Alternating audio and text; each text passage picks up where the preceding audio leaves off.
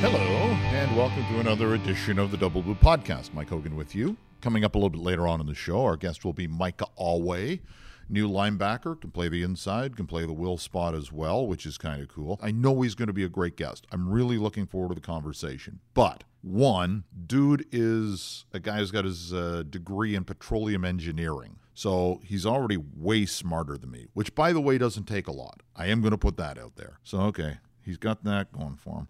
Also, this rarely happens because I have the good baritone set of pipes here. He's going to make me sound like I'm on helium. He's got a spectacular voice for radio. So I hope you enjoy this. He's a very engaging young man. So I'm looking forward to talking to Micah.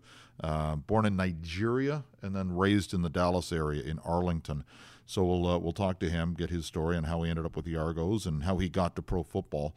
So the Friday Night Lights thing as well, man. Texas football at the high school level is just really interesting. I'll give a plug, by the way. The book Friday Night Lights is the best sports book I've ever read. And I had read this before seeing the movie, obviously, or seeing the television show, which I liked. I really liked the TV show. The movie, give or take. The book is spectacular. It will really open up your eyes to a way of life that I don't think we can comprehend at all in terms of high school football in Texas and just how important it is and how weird it can get. So I will, as an aside, highly recommend Friday Night Lights, the book. It's a little old now, but it's just eye-opening. So we've got the win coming off the victory over the Winnipeg Blue Bombers. A really exciting game. If you went to BMO, I don't know how you could have a better night. Home team wins. They win it in dramatic fashion. 10 seconds left in the game. The star receiver is the star receiver. As SJ had an SJ-like night, 10 catches, 120 yards, and the game-winning touchdown. Claude Bethel-Thompson looked like a fantastic quarterback. See if he can keep that going against Edmonton. He's got a lot to prove to himself. He spoke after practice on Thursday. Somebody asked him what he learned about the game in Edmonton, the shutout loss to the Eskimos. And he was very blunt. He said, I learned how bad I can be. He was very hard on himself in the interviews. So I'm really curious to see how Mac dials it up in the game against the Eskimos. 7:30 is the kickoff time. It's going to be the biggest crowd of the season. Really looking forward to Friday night. And if you talk to coaching staff or the players, the crowd noise in the Winnipeg game made a difference. It did. So be loud, be proud, and there are some fans, I assume, going to an Argo game for the first time this year, first time in a long time maybe for some, as they're taking advantage of the CNE deal. If you haven't, by the way, bought your ticket, if you buy a ticket for Friday's game, you get Friday admission to the X for free, $20 value for each adult. That adds up in a hurry. But it's an opportunity for the players to get that feeling of home field advantage. So hope to see you there. Hope that you're loud and you really enjoy the game between the Eskimos and the Argos, and we know it's going to be a better effort certainly than we saw in Edmonton 3 weeks ago. So let's get to the conversation. Micah Alway, linebacker, number 51, first-year Argo, came over on free agency day from the BC Lions. Here's the conversation with Micah Alway.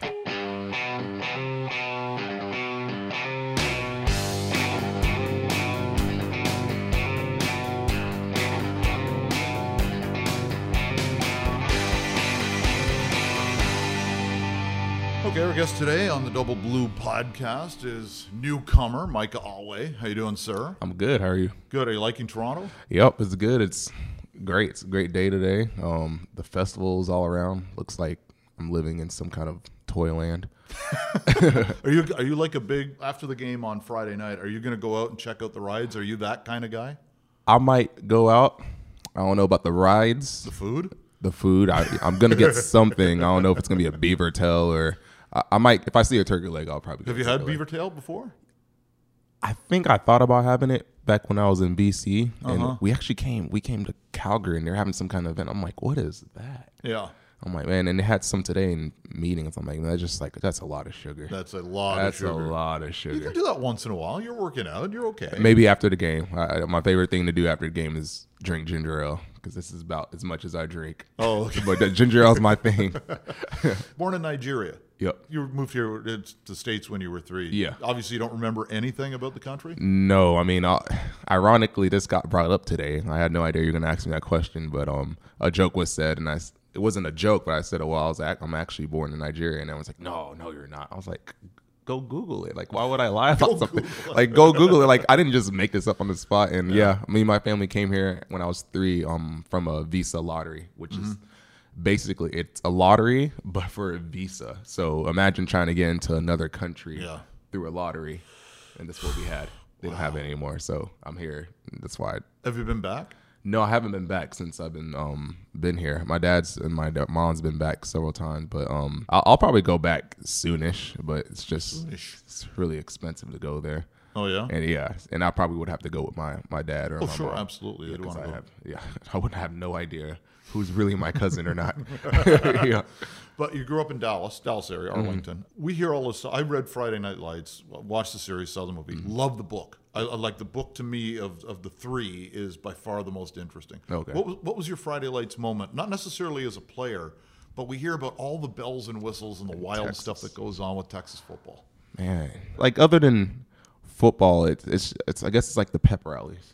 Yeah. Man, I remember that every Friday, because Friday Night Lights, every Friday, you come to school, and when you're finally on varsity, don't forget your Letterman at home.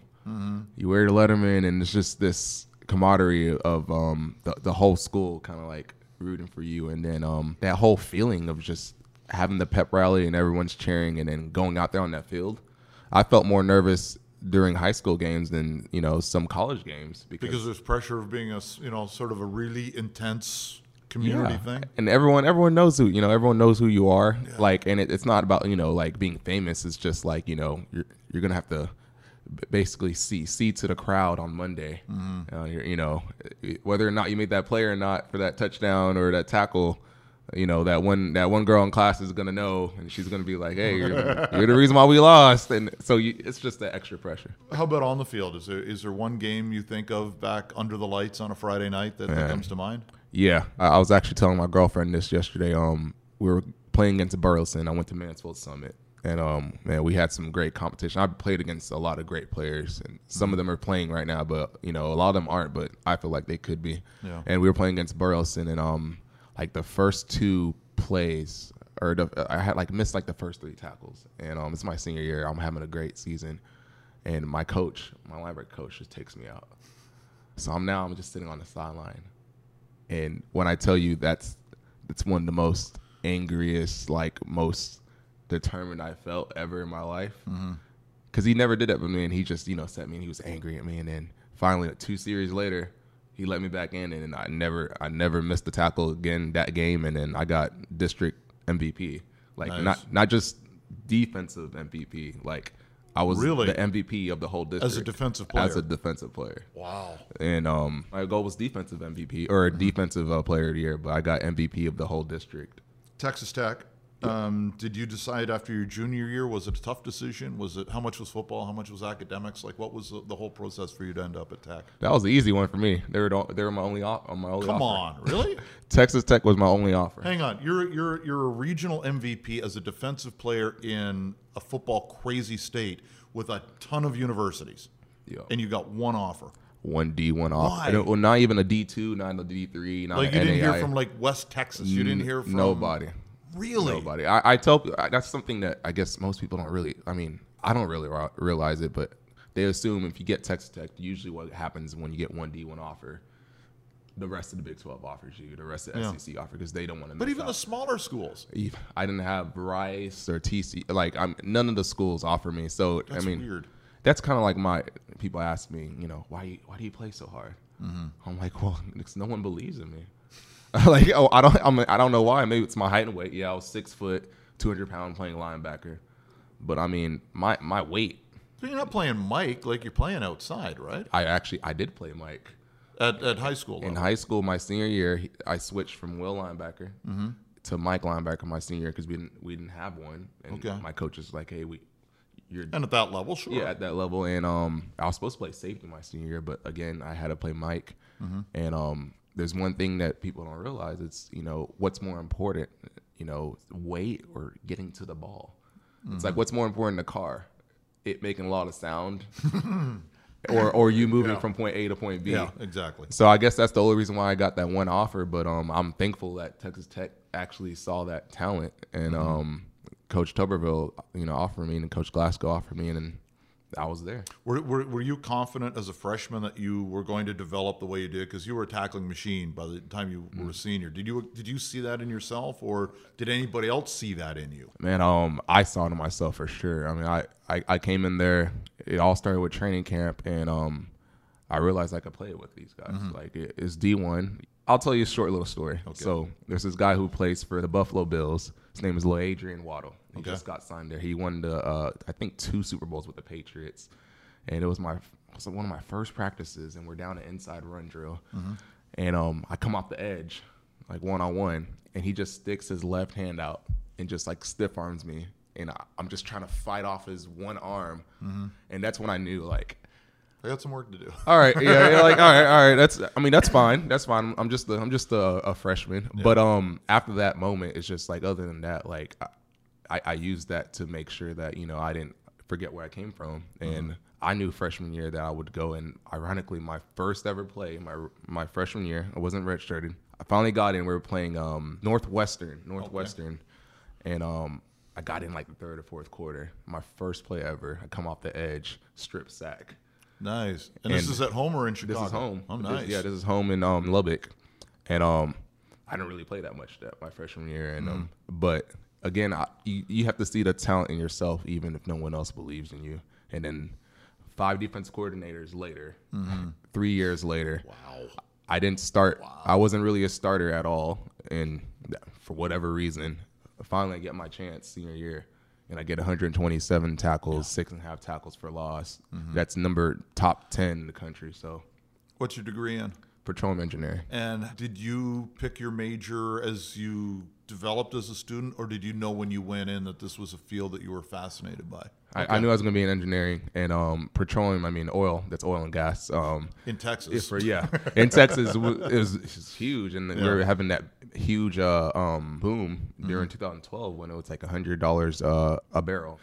And that was just the way it was. And by the time I got my senior year, I mean, we had a whole new facility or building, and hundreds of people in our class, and so that was tough because they had a lot of weed out classes. Okay.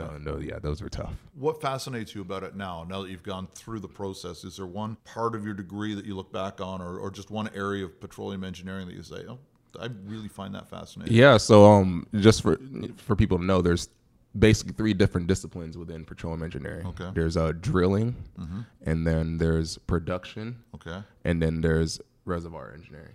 Okay. So if you look at the order at which it goes, it all starts with the reservoir engineers. The reservoir engineers are the ones that use information from different tools to be like, all right, there's oil on that side of the lake underneath. How much of that is guesswork and how much of that is... Man, it's not... I wouldn't call it guesswork because that's the science behind it. Sure.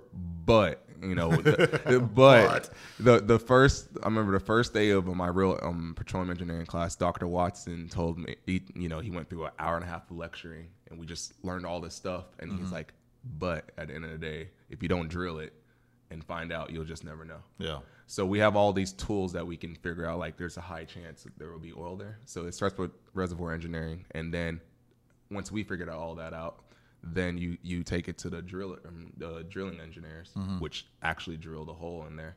And then after the hole's, drilled and you have all the, you're to the depth of the oil, then you have the production engineers, which are the ones that figure out how to get it out most efficiently and most effectively. Are you keeping your hand in this as in the off season, or are you going to wait until the career's over and then? No, I'm definitely always trying to look for ways to get in. It's hard. No one wants to hire an engineer for 6 months on, 6 months off. Yeah, I mean that's the truth. They just can't do it. But since I'm a tech guy, like I've had many ideas. I actually do have a lot of business ideas. If anyone's interested out there. Of how to use what I learned with, science and apps and stuff like that to kind of like stay in it. And eventually I want to, have my own company and be an entrepreneur. Very nice. Yeah. You didn't get drafted in the NFL. Did you think there was a chance you were going to be drafted, or did this again, you didn't think anybody would have the confidence in you to get there? No, I mean, I guess that's the one thing I always believed I would. I always believe I'm going to get drafted. Yeah. I had good reason to think I was gonna get drafted, but not very high, obviously, but Sure. get drafted. But for whatever reason, I didn't, and sitting down there on on draft day, as you hear each name get called by one by one by one. Reality. I mean, it already sucked, and I understood the reality, but at the same time, it's that drive that gives you the same time. Were you watching? Were you man. refreshing your phone all the time? Or I was following online? watching. Yeah, it was just me and my girlfriend. We were just watching, and I'm looking at my phone, and man, you get that, Waiting like for you the get a call. call from Arizona. You're like, all right, Arizona Cardinals. You get a call from New York. All right, is it the Jets? Is it the Giants? But nothing happened on that day, and it's kind of just it's a sad feeling, but something you have to go through. Yeah, I've told you this story. The first time I remember seeing you, I'm an Eagles fan, and I remember Carson Wentz meeting up with you in a preseason game. Score Alway won, Wentz nothing. You lit him up, man. He broke or fractured a couple of ribs. Yeah, I did. A hairline fracture is what they called it. Yeah. You caught him clean off the edge. Yes, and ironically, again, all these ironic things. Ironically, yesterday I had a radio talk show as well, Mississauga, and he played that same exact the call, play. yeah. And then when I went home that night, I don't check Facebook all the time, but I checked Facebook, and yesterday was ironically The anniversary? the anniversary. Oh, So now you're talking about it again, and in heat of training camp and all that. It's awesome. Yeah, like I actually made a mistake on that play. If you didn't know, you can Really? go back and I had a peel on the running back, oh, but I didn't peel with him. you just And I smelled just- blood and I just saw Carson Wentz, and I went and I hit him, and then I was like, yeah, great. Everyone's like, great play. And then my linebacker coach, he just looking at me. He's like, Micah is like, what, coach? Like, it's the main play. He's like, you had the back. I was like, oh. And he almost got it to him too. yeah. But sometimes if you make the play, you make the play. Yeah, it's funny because I'd never heard of you, and I saw that's a cool name, and I started doing the Google search. Well, hey, yeah, thanks for looking me up. 130 tackles or whatever it was. Okay, maybe this guy's got a shot. And then I see you went up in BC. You didn't make the Buccaneers, but you ended up in BC. How did that happen? Yeah, so with Buccaneers, I was actually on practice squad for 1 week, and I'm thankful for that. That was a great experience. I always tell people, like, having that as a rookie and going through all the preseason and then making practice squad, because you get cut to make practice squad. Sure. Yeah. It was awesome. But then all of a sudden when I think it was after I hit Carson Wentz, I think CFL teams started calling. I'm pretty sure, like my agent's like, yeah, CFL teams are calling. I'm like, CFL, what is that? Yeah. And then after that season, I had a couple NFL workouts. Nothing really panned out, and I decided, I'll sign with BC, and Coach Wally and the scout that recruited me, they really believed in me, and I knew Coach Wally was he was a lot like my dad, kind of just like, I'm gonna teach you, but you're not gonna know I'm teaching you. So he was just very quiet about a lot of things. And my first ever experience was that Calgary game. I was on all the defense, all the special teams. How tired were you by the end of the night? There was no TV timeouts, and let me tell you at home, y'all, when there's no TV timeouts, that's like playing soccer. And then we're in Calgary's height, so I had to get used to that again. And I played the whole game, and I think that was kind of like his test to me, to be like if I'm worthy, because Solly's there already, and Biggie just left, so I had big shoes to fill. Yeah, you were you had the run in BC, and then free agency comes this year. I don't even know if you know this or not, but I was in the war room for free agency and wrote about it for the website. There were 2 solid offers on the table from the Argonauts. They made the big one to Bo. Everybody knows that, Bo Levi. Yeah. And you were the only guy that they made a solid offer to on day one, because they had to wait For others, to see what happened with Bo before, and then it was like, okay, he didn't sign here. Okay, now Darrell, get Darrell on the line, and all of. Did you know that story? And I did. I think I read your article. Oh, yeah, okay. I did. Because I was just like, man, that's pretty awesome. Because I like the fact that you were, people get to see actually what's going on. yeah, the access they've given me is incredible. Yeah, and Just that's awesome. That's a story Yeah. that I think the CFL just needs to really go in, because I feel like the CFL is very much like fans know us. So we were touching their hands. We were really close. So it's a really awesome experience. And, So when you read that, and I assume that caught you by surprise. yeah, I mean, again, it's like that one team that wanted you. Yeah. You know, Yeah. Texas Tech Yeah. was that one team that wanted me. No one else believed in me, and you know, Coach Chamberlain, he called me in free agency. I had no idea who he was. He's just talking, all passionate, and That's Coach. yeah, and then like halfway through, I was confused because I can't hear him. I'm like, who is this again? He's like, Coach Corey Chamberlain. I was like, oh yeah. I was like, okay, all right, I got you. But that's how much, you know, he kind of like, you know, first came out and, you know, believed in me. And then when they first called, I was just like, man, this is awesome. Toronto wants me. They wanted you here. So it's like that's an awesome feeling to have as a player. And then what it replicates is I'm not coming here being like, oh, they want me and I'm going to just lollygag. It's like, no, like I got to prove them right because they put their job on the line to basically say like, hey, this is the guy. You know, if Bo and then a middle linebacker, you know, quarterback and a linebacker, those need to be your guys. So that's how I felt about this whole situation. That's what made me excel my play up to this point. And now you're Area 51, that little nicer. Yeah. Did you pick that number intentionally, or did you say, I'm number 51, let's have some fun with it? No, man. It was BC that gave it to me. Yeah. And then when I finally started on defense, halfway through the season, my rookie year, and we played Calgary. That was the game where, you know, I got Messam, which was controversial. I know people are still mad about that. And then I got Finch. Right. Yep. Right. I forgot about that. And then I got their third string running back. And that's when I guess it kind of stuck, the 51, and all the players from Toronto like, man, when I didn't know you, I was like, man, who's that linebacker number 51? I'm like, dang, everyone, why is it 51? Like I didn't choose that number, but it works. The number chose me. It works. Yep. Well, it seems that it's a good fit, which is good for you and great for the Argos. I want to thank you for doing this. I hope you have a really long run here. You're a lot of fun to watch play football. Yep.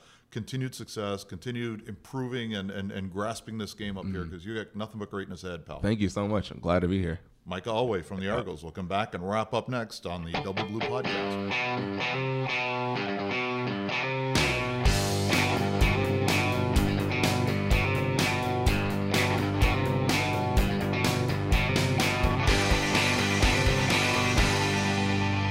That's Micah Alway from the Toronto Argonauts, this week's guest on the Double Blue Podcast. Fantastic. Really interesting guy. Really intriguing story.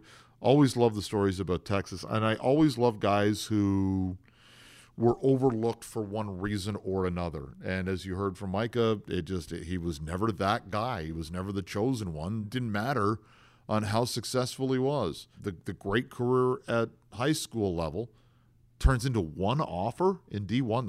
That's amazing to me. It really kind of blows the mind that even a smaller school in Texas wouldn't come after him. But proved the critics wrong by at least getting a taste in the NFL. And man, if you do a YouTube search and find that hit, Micah Alway on Carson Wentz, you'll see the kind of power that he has when he gets to hit somebody. And we all know about Area 51. It's a dangerous place for receivers to go. So looking forward to seeing what Micah can do. We're going to see more of a three linebacker look with the rotation with Herdman, Reed, and Wild, everybody back in the lineup. Jermaine Gabriel back in the lineup this week. Ronnie Peffer is back. Jake Reinhardt is back. Who else is back? It's Tremaine Washington is back. So it's starting to come together. Cleon Lang is out. He's been put on the 6th game. Just a reminder, though, that's for precautionary reasons, right? In case the injury is worse than expected and drags out to 6 games, there's no sense not putting him on the 6-game list because you can get the cap relief if you do that. We've already seen this year. Ryan Bombin at the end of camp was put on the 6-game list. He was brought off the list after the first game. So you had to pay the cap penalty on the first game. That's it. Likewise, Ian Wild was put on the 6-game list.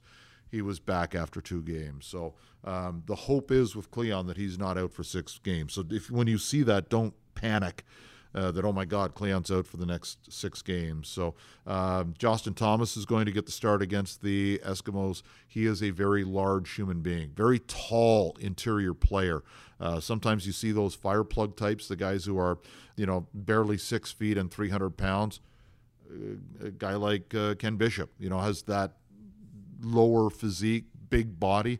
Thomas is tall, man. You'll see him right off the get-go, how tall he is in the middle of the field. So very interesting to see how high that motor goes, because there's something there. So lots to look at. Edmonton's in town, 7:30 kickoff. Schultze and I will have the game, the pregame show, the postgame show on TSN 1050. $5 beers, $3 hot dogs, everything, all the bells and whistles with the C&E as well. So we hope you're coming to the game. This is going to be a good one to go to. It's going to be loud at BMO Field, and we would love to have you come down and add to that home field advantage. So we'll do this again next week with the Double Blue Podcast. Thanks for listening. I'm Mike Hogan.